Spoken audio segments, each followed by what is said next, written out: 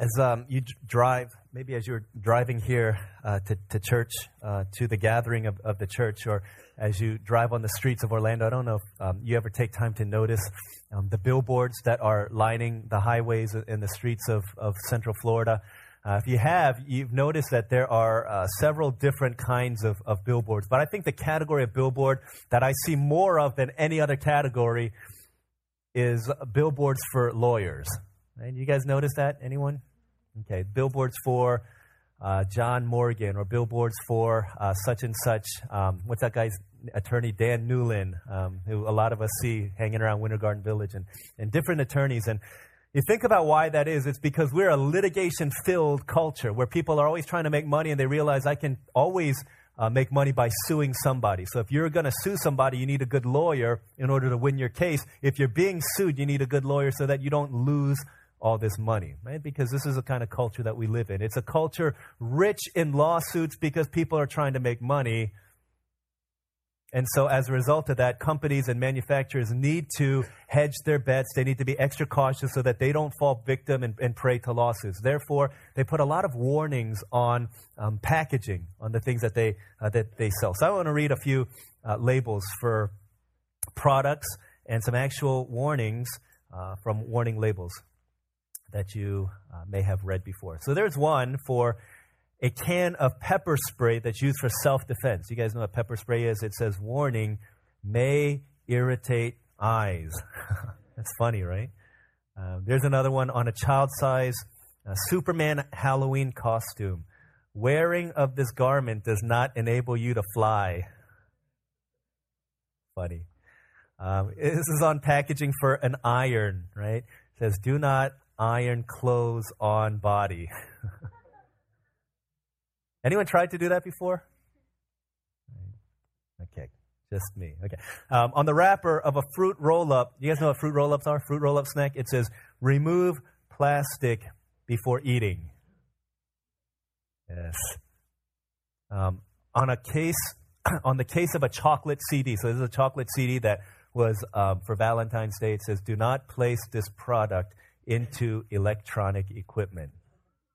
Awesome. And then lastly, on a cardboard sun shield. These are important in Florida. Sun shield. It says, do not drive with sun shield in place. That's awesome. So what happens when you ignore the warnings on these labels? Right? Bad things happen. Right? That's pretty simple. Bad things happen when you ignore the warnings. In the same way, God has given countless warnings to us in Scripture. And what happens when you ignore the warnings? Right? Inevitably, bad things can happen to us. I want to ask that question as we look at a series of warnings that were given to an ancient people. As we continue to look at this series, it's all about Jesus. We have been motoring through. Finally, we finished Genesis last week. 18 weeks it took us to get through Genesis. And we've got to the end of Genesis, and we're starting Exodus for 2 weeks, just 2 weeks, I think, maybe 3 weeks. But for right now, for 2 weeks, we're going to just run through Exodus and talk about some of the main themes. But as we do, we remember last week we got to Abraham, Isaac, Jacob. Jacob had 12 kids, and they kind of had a population explosion. They got us into Egypt. You remember this? Joseph was the prime minister of Egypt. There's a famine throughout the land in all that world. And so people from all over the world came to Joseph and said, could you give us food? And the last group of people that we saw was the Israelites, his family members. He who had the power to condemn them, forgave them, blessed them, took care of them, and gave them passageway safely. And so we've gotten to this place where Joseph is a hero amongst the Israelites. He's also a hero amongst the people of Egypt and a hero throughout the world. We're going to pick up in Exodus chapter 1. And we're going to read Exodus chapter 1 to set the backdrop. And then I'm going to walk us through the next 10 chapters by explaining what's going on and then highlighting some thoughts that are important in explaining how this is all about Jesus.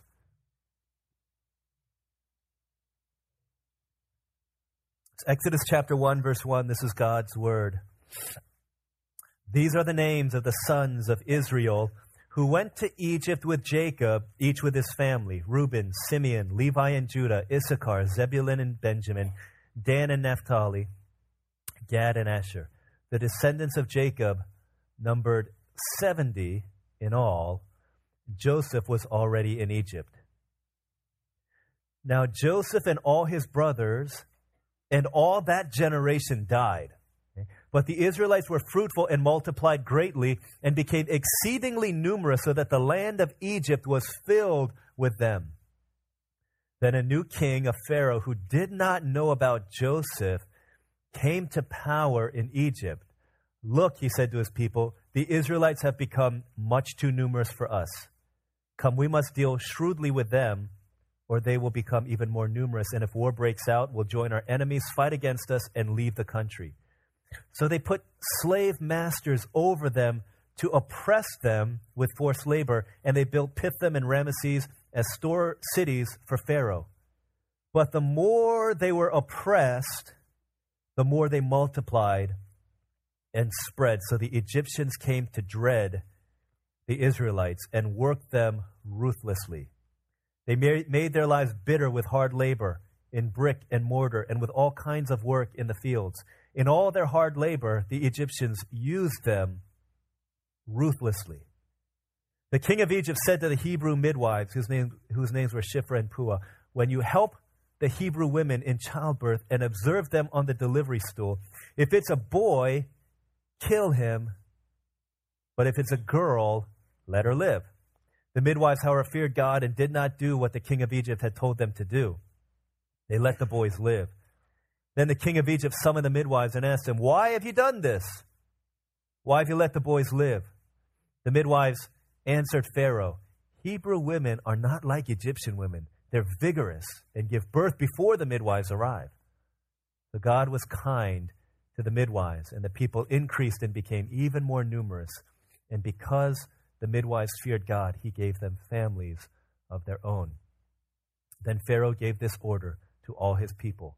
Every boy that is born you must throw into the Nile, but let every girl live. This is God's word. Right, so you've got Joseph and his people. They multiplied, they spread. Joseph is the man in Egypt. Comes a time when Joseph dies. That whole generation dies off with them. But the Israelites continue to multiply, keep on having children. They went from one, Abraham, to another one, Isaac, to another one, Jacob and Esau. Jacob and Esau, two of them, but then they spread out 12, 70, all kinds, population explosion. And so a king rises, a new Pharaoh rises in Egypt who didn't remember all the great things that Joseph did. He forgot that Joseph had led them into all of this land of plenty, had led them into all this prosperity. And so this new Pharaoh rises up, and all he sees is this oppressed minority, and they're a significant minority, but they're growing, and they're rising, and they're increasing in numbers. And so he says, these people are becoming a threat. We need to do something. So he enslaved them and made them work harder, taskmasters, beating their backs, whipping them, giving them all kinds of forced labor, all kinds of hard things. But the more they were oppressed, it says the more they multiplied.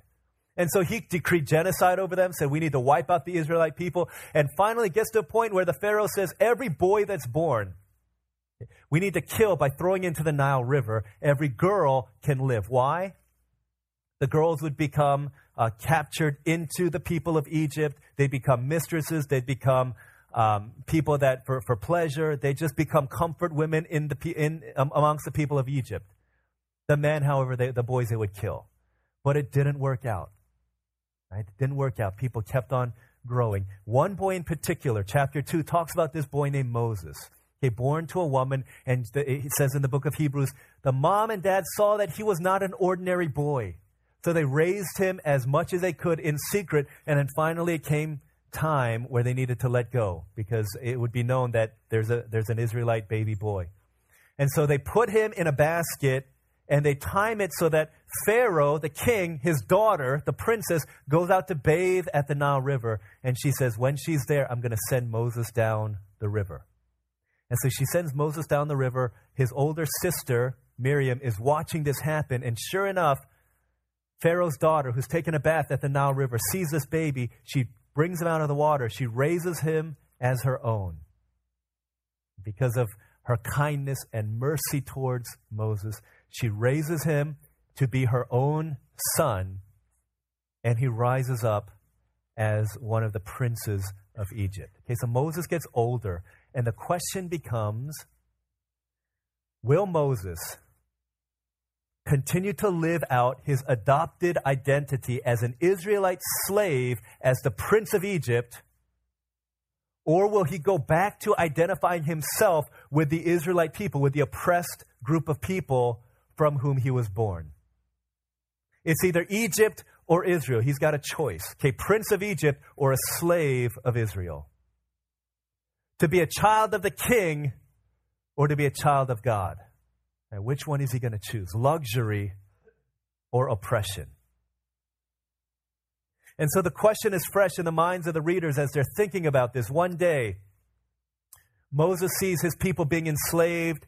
People are beating their backs, and he can't take it anymore because an Egyptian taskmaster is driving one of his Israelite people, Hebrews, into the ground. He's just whipping him. He's beating him. And so Moses looks around. He sees there's no Egyptian people around. And he takes this Egyptian taskmaster and he slaughters him. He kills him. He kills this guy and he buries him under the Egyptian sand, thinking that no Egyptian people have seen him. And the question that he's thinking is, now will the Israelites recognize that, like Joseph, I, an Israelite, have been promoted to become a prince of Egypt so that I might deliver my people? So this is what Moses is wondering. Will my people now follow me out of slavery into the land of the promise? Is now the time that I will rise up as a deliverer of my people? The very next day, okay, Moses asking these questions, he sees two of his own people arguing with each other. They're fighting with each other about something, and Moses says, "Why are you guys fighting? You can't kill each other off." And one of them says to Moses, "What are you going to do? You going to kill me like you killed the Egyptian yesterday?" And all of a sudden, Moses realizes that he doesn't have the trust of his people. Not only that, cat's out of the bag. The Egyptians know Pharaoh's coming after him, and so he takes off and he goes to the desert of Midian. 40 years old, a prince of Egypt flees into the desert. And this is where he would spend the next 40 years of his life in retirement, thinking about his people, but tending sheep in the desert with his father-in-law. 40 years later, Moses is now 80. Right? For the last 40 years, all he's been doing is hanging out with sheep. Okay? Nothing princely, nothing kingly, just kind of tending sheep, maybe fighting off a wolf or a lion or something like that here and there. That's all he's doing, 40 years of his life. And one ordinary day, he's hanging out by a bush in the desert, and God speaks to him because the Israelites have cried out in their oppression.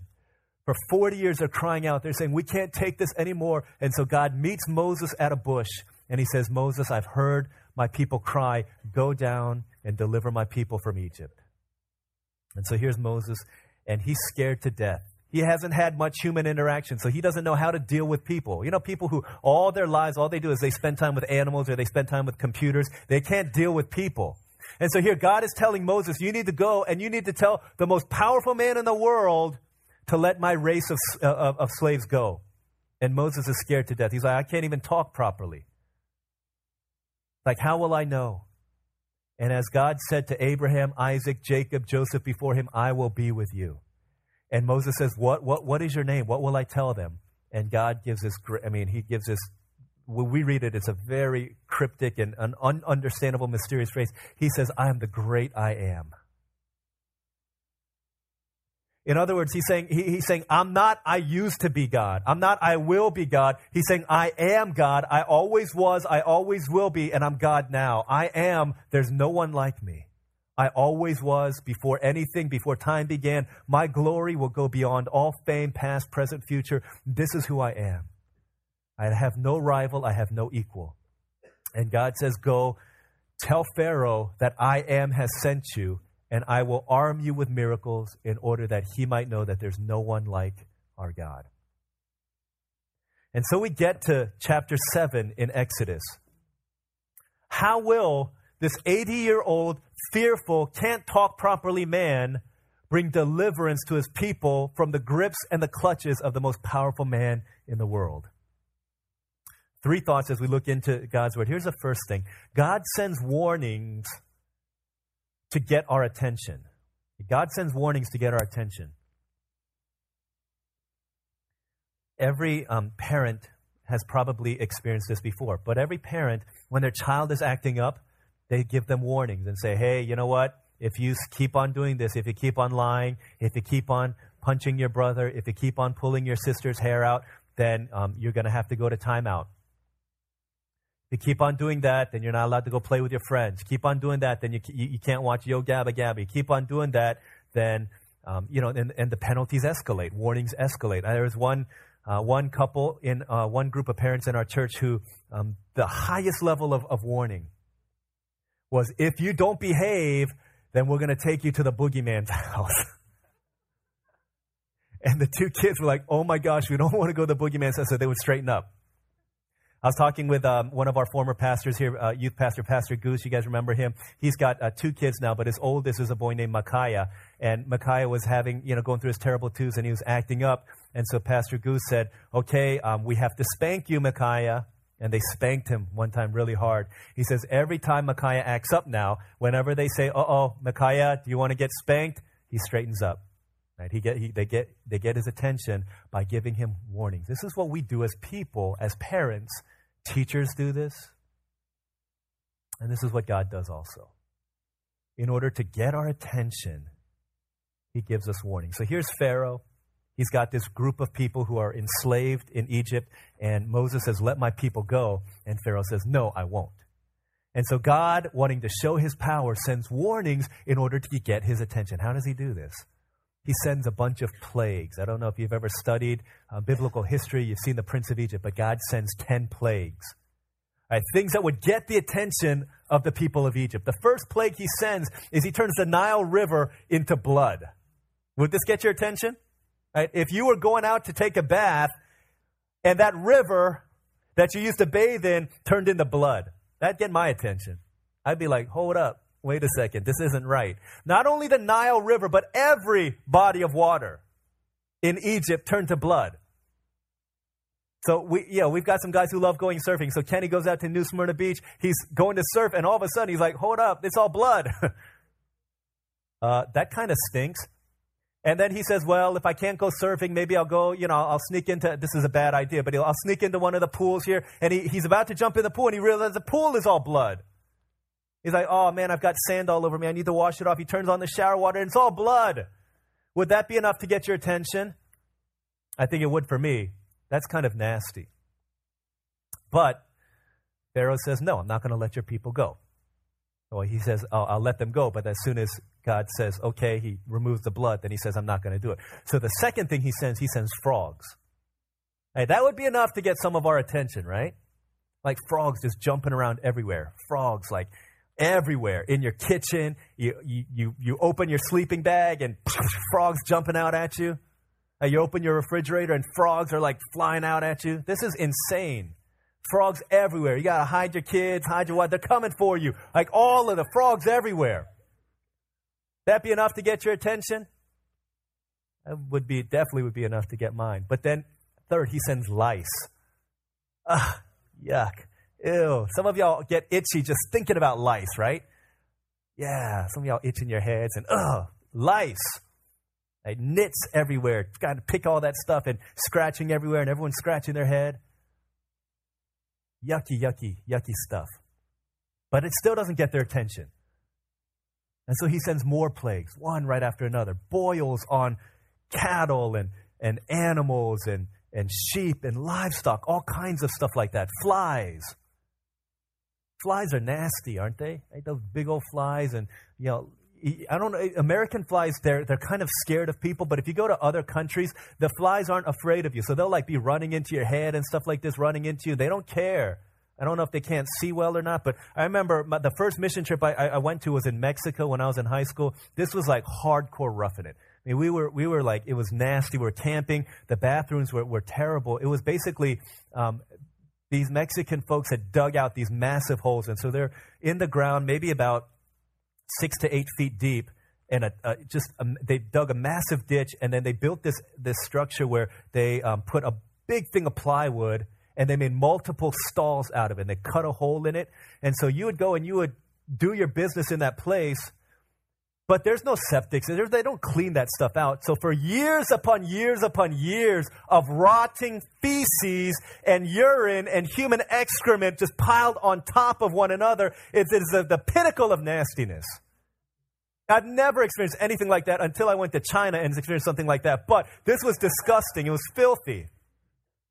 So, I mean, the stench was just, don't eat lunch today. The stench that you would experience, we tied bandanas, sprayed cologne on bandanas, wrapped them around us so that we couldn't, I mean, it was putrid. But in that kind of a place, the flies that would fly out of that place were just wretched. It was disgusting. Some of them were big old flies, size of like bees, and disgusting. But in Egypt, with the plagues, they weren't localized to the toilets, to the commode. It was everywhere. Flies everywhere. And God's sending these warnings to get their attention. Right? Why? The same reason parents try to get the attention of kids, so that they will change from the status quo to living in line with how they're supposed to be living. But they still don't. So God sends more plagues, right? 5 more plagues. Darkness falls. All kinds of craziness. Attacking the livestock. Disease. This be enough to get your attention? Yeah, it's pretty nasty stuff. But the crazy thing about it is, not only did God send these 10 plagues, but the first 9 of them at least, there was a differentiation between the Egyptians and the Israelites. So when these things would be afflicting the Egyptians, the Israelites would be completely fine. So darkness falls over all of the houses of Egypt, but the Israelites are completely fine. They don't need their iPhone lights, or they don't need their smartphone lights to walk around. It's completely bright out for them, but for the Egyptians, it's completely dark. Same thing, flies all around the Egyptians, but no flies around the Israelites. Boils attacking the livestock and the cattle and the sheep of the Egyptians, but the Israelite ones are fine. That would be enough if I was an Egyptian person, if I was Pharaoh, to realize that there's something happening here, that maybe I should let the people go. But he doesn't. What's happening with these plagues on a deeper level? Let me explain on a deeper level what's going on here. You know, Egypt, just like many of the other ancient cultures, had a pantheon of gods. That means they had multiple gods. Okay, every culture in that day had many gods except for Israel. They were the only one who believed that there was only one God. But the Egyptians had a bunch of different gods. They had the god for fertility. So if you're having a hard time having kids, you pray to the fertility god. If you have a hard time with your health, you pray to the god of sickness. And the god of sickness, they suppose, would cure them. You have a hard time with your crops, you pray to the God of crops and of weather, and they would take care of it. If you need rain to fall, if you need sun to come out, then you would pray to that God, the sun God, all these different gods. And if you think about the plagues that are coming to the people of Egypt, every single plague was attacking one of the major gods of Egypt. Because the Nile River in Egypt was their source of life. They believed that life was found in that river. So when that river turns to blood and animals start dying, they realize that our source of life is impotent to provide life against the hand of God. And so God is showing them, there's no one like me. There's no one like me. Frogs in Egypt were considered to be sacred. In Hindu cultures in India, they say holy cow. In Egypt, they say holy frog. I know that sounds funny because we don't say that a lot, but frogs were holy in that culture. The goddess of fertility had multiple frog heads, right? And so the image of a frog was a symbol of life and of fertility. Yet even the goddess of life was unable to keep the frogs, the sign of life, from piling up into heaps of reptilian death. That's just the way that it was. And God was showing them that you are powerless. Your idols are powerless. Right? Same thing, on and on with every single one of these crops. Every single one of these plagues, God was attacking one of the idols of their day to show that I am far greater than the idols that you serve. How does God get our attention today? I think he does it in much the same way. He attacks the idols of our heart to show us that the idols that we think can give us so much are powerless when they stand up against God. What does that mean? Here's what it looks like. Some of us have made an idol of our money. Right, so we're working ourselves, driving ourselves into the ground in order that we might make more money, and we realize that the more money we have, the more frustration comes from having more money. The more money we have, the more we buy stuff, and those things start breaking. We have to pay more and more money in order to repair these things, in order to get warranties, in order to maintain these things. And God is saying, listen, if that's happening, then maybe God is warning you to get your attention, to let you know that the things that you've put your hope in are really powerless to give you the satisfaction that you're longing for in your life. Some of us have made an idol out of our relationships.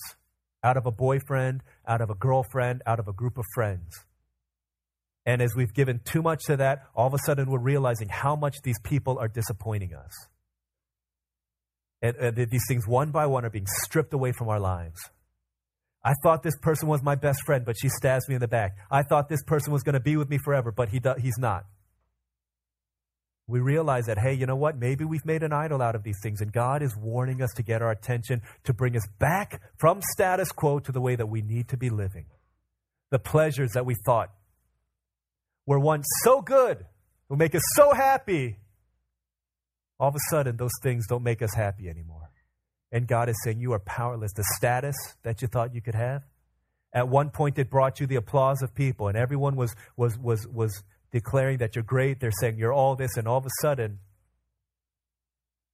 those people aren't saying those things anymore. Or those things aren't giving you the same kind of benefit. And you're realizing that these things don't give me what I thought they could give me. See, God attacks the idols of our heart to show us that these things can't give us what we think we're looking for. And if we're on a place where, man, the idols that we've been looking to are starting to not satisfy, and we got to heed the warning of God and listen to what God is saying. Listen to what He's saying. More of the same thing isn't going to do it. Okay? Just because money failed you one time doesn't mean that having more of it is going to satisfy. Because our hearts were not meant to be satisfied by these things.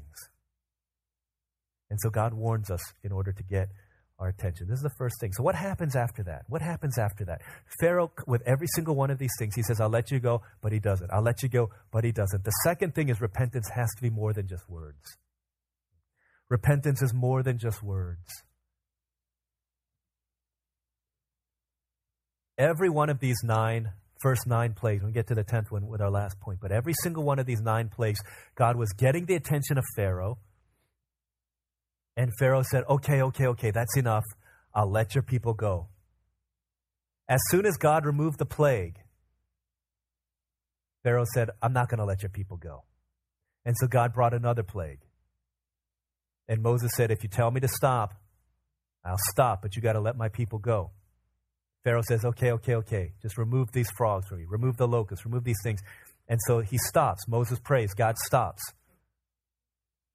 But at the same time, Pharaoh says, just kidding. And he goes back to keeping them as his oppressed slaves. You think about this, and Pharaoh is a lot like me and a lot like you maybe. And we pray to God and we say, God, I commit myself to you. And if you remove these things, if you show up for me in this place, then I'll commit myself to you. But as soon as God relieves us of that hardship, then we go back to living the way that we used to live life. It reminds me of the guy who was out one day. He was surfing at the beach, and there were all these shark warnings, and he ignored the warnings, and he went out surfing anyway. He was a bad man. He had a death wish over him. He knew that he needed to go back to church. All of his friends told him go to church, and he said, no, I know I need to go, but he couldn't stop the lifestyle that he was living. He was a womanizer. He was a drunk. He was a druggie, just all kinds of things like that. And so one day he was out surfing. He wanted to catch this huge wave, and he's on this massive wave, and he's riding it. And then all of a sudden, the wave flips him upside down, and he falls. And he hits his head on the ground, and he's like, oh my gosh, a little bit woozy. And then as he's kind of coming to his senses, he sees this huge shark coming right at him. right? Massive shark. And he's like, oh my gosh, my life is over. He says life scenes start flashing before him. He hears the Jaws music coming. Doo, doo, doo, doo, doo, doo, doo. He knows it's all over. Shark opens his big mouth. And in that moment, he prays his prayer to God. He says, God, I'm so sorry. I promise if you deliver me from this shark, I promise you that I will, right when he's about to finish, miraculously, a group of 1,000 fish jump in the air and they land in the shark's mouth. And the shark swims away. And the guy opens his eyes, realizes the shark swam away, and he mumbles, never mind, God. And he goes on living. And a lot of us are like that, aren't we? As soon as the hardship is removed, as soon as we find relief, we say, never mind, God, I didn't really mean that I was going to live a life of celibacy. I'm just kidding, God. I didn't really mean that I was going to teach Sunday school. I didn't really mean that I was going to go to missions this year. I was just kidding, just playing about that. Just a joke, You're funny, I'm funny, I'm made in your image. Just a joke. But don't you hate when people are like that? They're all talk. Like Pharaoh, that's what he was. It's all talk. All right, I'll let you go. And as soon as push came to shove, he said, never mind, I was just kidding. Right, repentance isn't repentance unless there's fruit of repentance in our lives. I remember certain times when I would get really frustrated with people who would just talk a lot, but they didn't really back it up. Back in the early 90s, basketball, trash talk was not kind of like incorporated, and it wasn't like made commercial the way that it is now. Like now it's like this big deal, but back in the day it was just kind of you would have to listen to trash talk between two players on the court, and it would be kind of an interesting thing. But in the early 90s there was a company called &1. They were a basketball apparel shoe company, and they started putting out this clothing line that had trash talk on their clothing. So you didn't have to talk, you just have to wear the shirt. It was really funny. There'd be things like this, and they had this &1, he was a bald guy without a face, and he was dribbling a basketball, and he would say things like, and you're going to say this is really dumb now, but back then it was like cutting-edge trash talk. It said, you call me the bus driver because I'm about to take you to school. Right? It would say things like, stop shooting because the backboard has feelings too. You call me Shakespeare because I make plays. There's one that said, the next play is called Give and Go. It's really funny. Next play is called Give and Go. Give up and go home. It's awesome. Like all kinds of trash talk like this. I'm trying to think if there's any. There were some really good ones. There are some lame ones like you call 911 because I'm on fire right now, but all kinds of silly ones like this. But there'd be guys like that. They would wear these trash talk T-shirts. They would have these bandanas. They'd wear the arm sleeve. They'd wear their knee brace. They'd wear like the decked out Jordans, and just everything about them. They just looked straight baller. And they start talking smack. I'm sorry, we're trying to guard me. All kinds of things like this. But when they get on the court, they got zero game. Right, they're all like, yeah, you need me on your team. You need me on your team. So we pick them up on their team. You pass them a ball. They can't do anything with it. People like that. It's the most frustrating kind of person, that they talk a lot, but they don't have no game. See, these are the kind of people that Jesus grew frustrated with in the Bible. They were the Pharisees who were constantly talking about all the things that they could do, but they didn't back it up with their lives. Talking about all the great things that they would do. We fast and we do all these things. But when it came down to it, there was nothing to back up the way that they lived. And Jesus grew frustrated with people like that. Is God trying to get your attention? It's one thing to say, God, I commit myself to you. It's one thing when we do this detox to say, I'm going to do all these things. But at a certain point, repentance isn't repentance unless there's action. Unless there's fruit that is symbolic, that is representative of the decisions that we make, of the confession that we make, of the songs that we sing, of the things that we say we're going to do. Jesus says in Luke, he says, let there be fruit in keeping with your repentance. That's the second thing. Repentance is more than just words. And then the last thing, the last thing that we see, that we can't ignore God forever. We can't ignore God forever. We look into Pharaoh's life. 9 times, God said, okay, here's your plague, here's your warning. Pharaoh said, okay, I'm going to follow you, I'm going to let your people go. 9 times he doesn't. How many times, let me ask you a theological question, how many times can God be patient with somebody like that? How many times can God be patient with someone who constantly says, I'll do it, I'll do it, I'll do it, I'll do it, but they never do it? How patient can God be? How patient is God? When does his patience run out? I think a lot of times we hear that God will forever be patient. He will always be patient. He will always be patient. I'm not sure how theologically astute that statement is.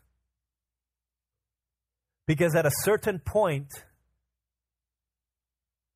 we're going to die. And at that point, God's patience is going to run out.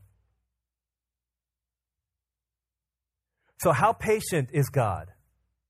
At what point do we need to listen to what he's saying?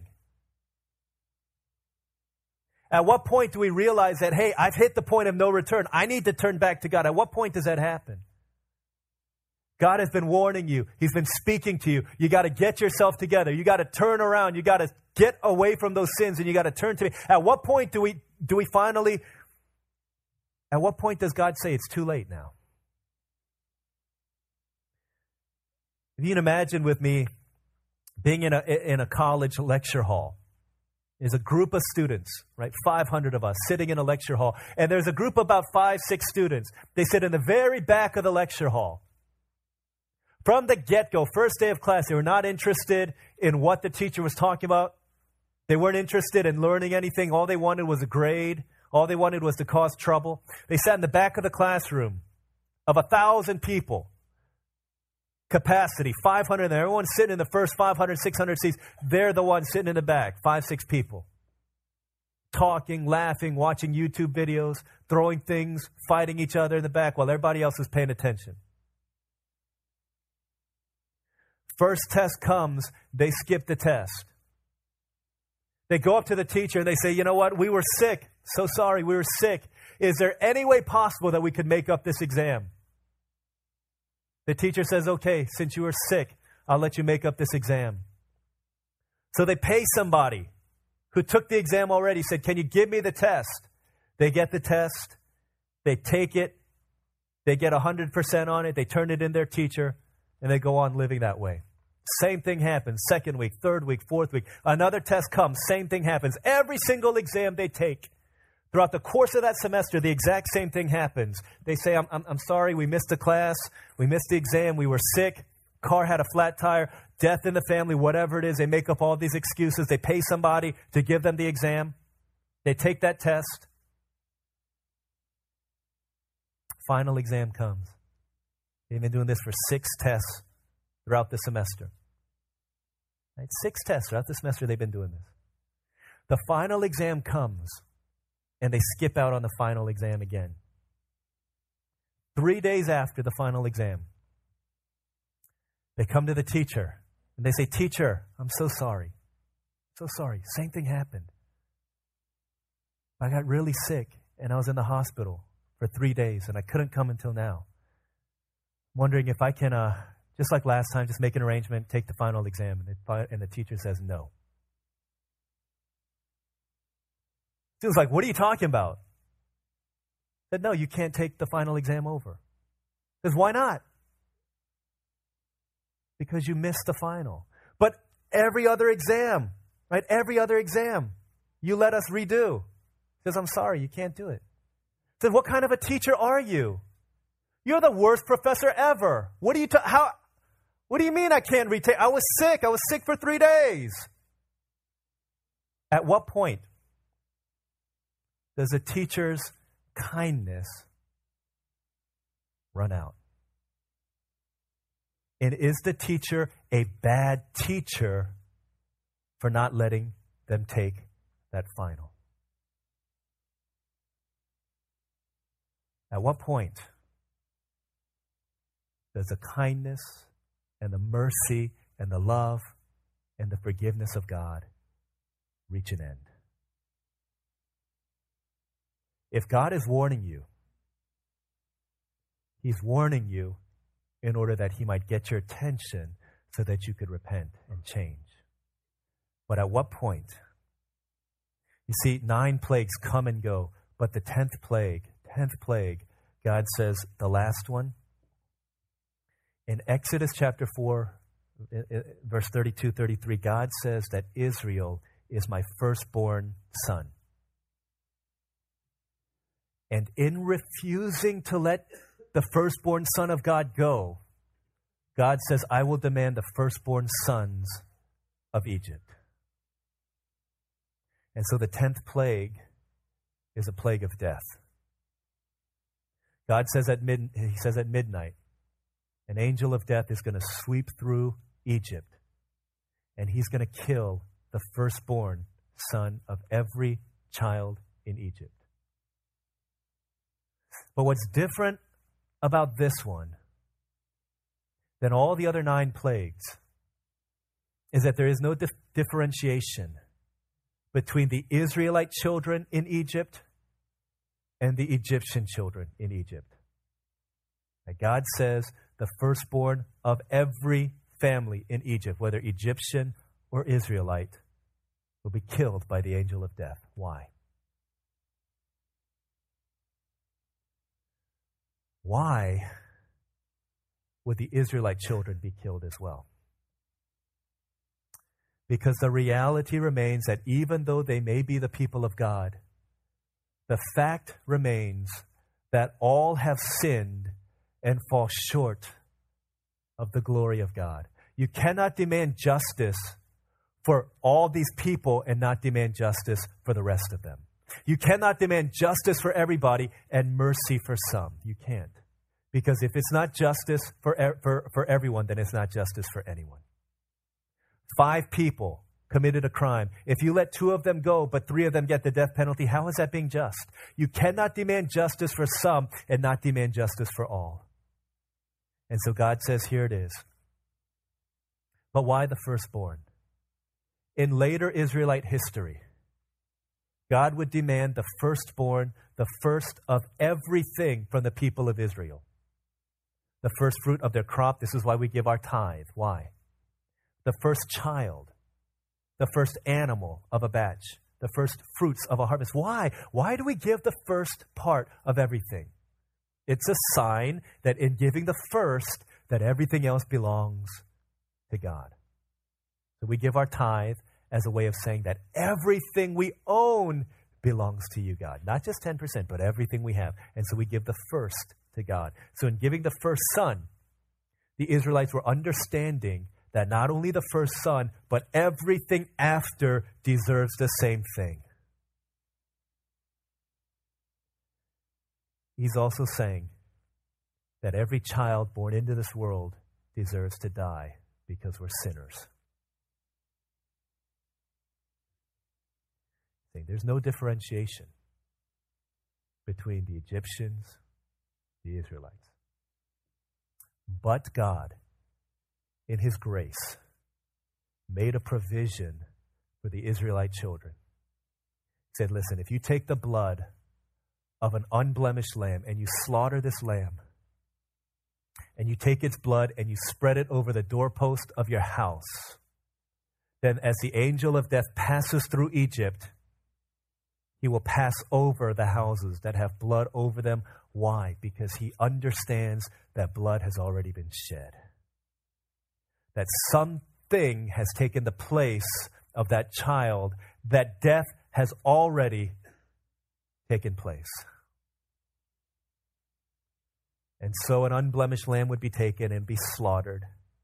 And the blood of the animal would be spread on the doorpost. And at midnight, the angel of death went through, and every child in Egypt who did not have the blood of the sacrificial lamb was found dead in the morning, including Pharaoh's firstborn son. And nobody is immune because all of us have sinned. It doesn't matter how rich, how powerful, how strong we are. The same fate is deserving for all. And when that Passover lamb would be killed, they would take that lamb, stripped of its blood, and they would eat it as a sign that fellowship with God has been restored because of the death of an animal. And from that point on, every year, the Israelites would celebrate the feast of the Passover as a reminder that God alone could rescue them from Egypt, that God alone could rescue them from slavery.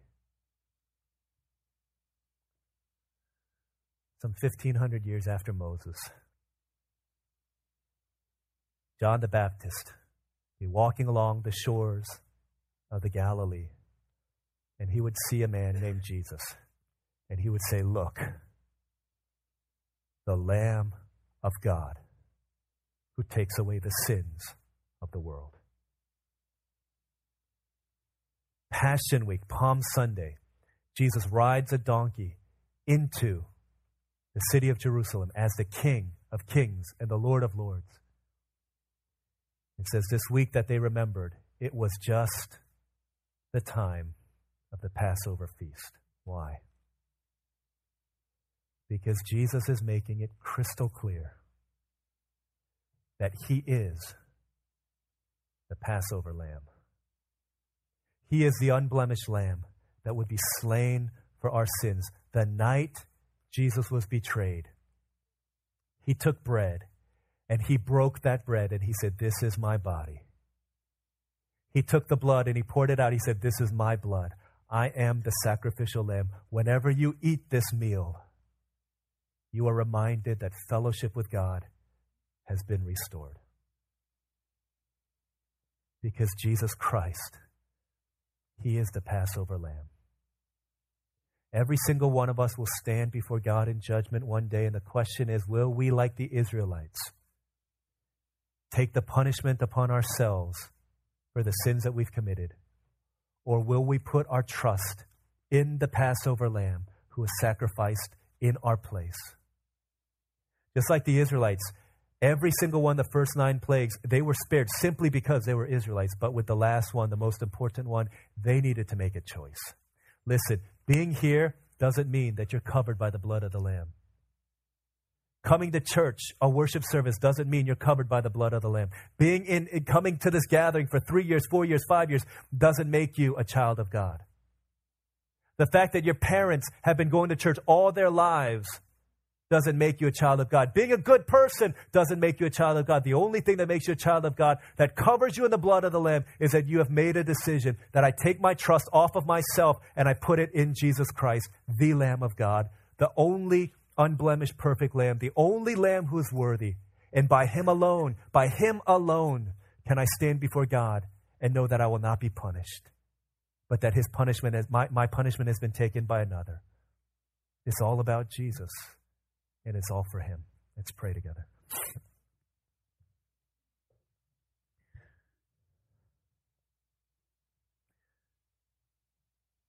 As today, we're in the same place that the ancient Israelites were. Being the church, we may consider ourselves to be the people of God, but within the people of God, a choice still needed to be made by each individual to put their own trust in Jesus Christ.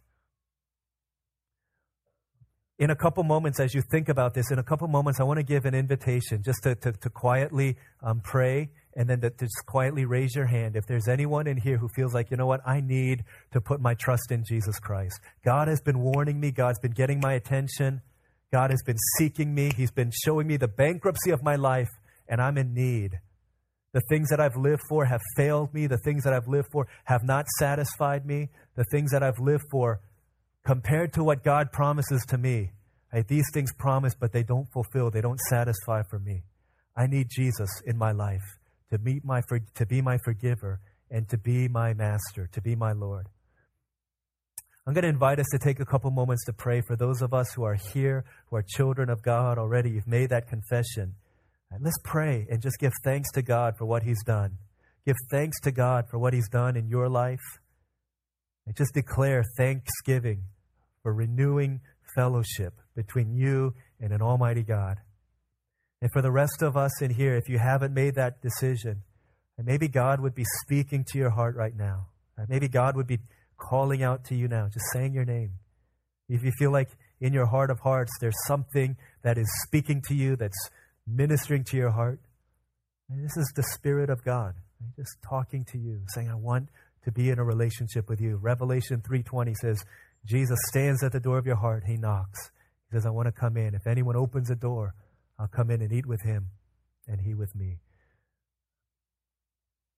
So if we can just take a moment right now just to pray to the Lord God. Say, Lord, if whatever you're speaking to me, help me to respond to you in faith. Let's pray for a couple moments in silent prayer. And then in a moment, I'm going to give an invitation for anyone who wants to pray this prayer together. Let's just pray silently for a few moments, and we'll continue.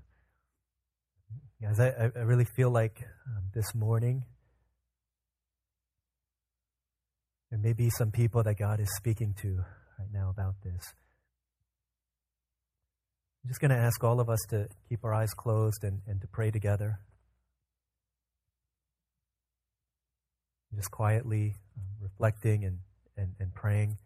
But if that person that I described, if that describes you, feel like I need Jesus in my life, promises that today could be a day of change, of transformation for you. If you feel like you need Jesus in your life, there's no coercion.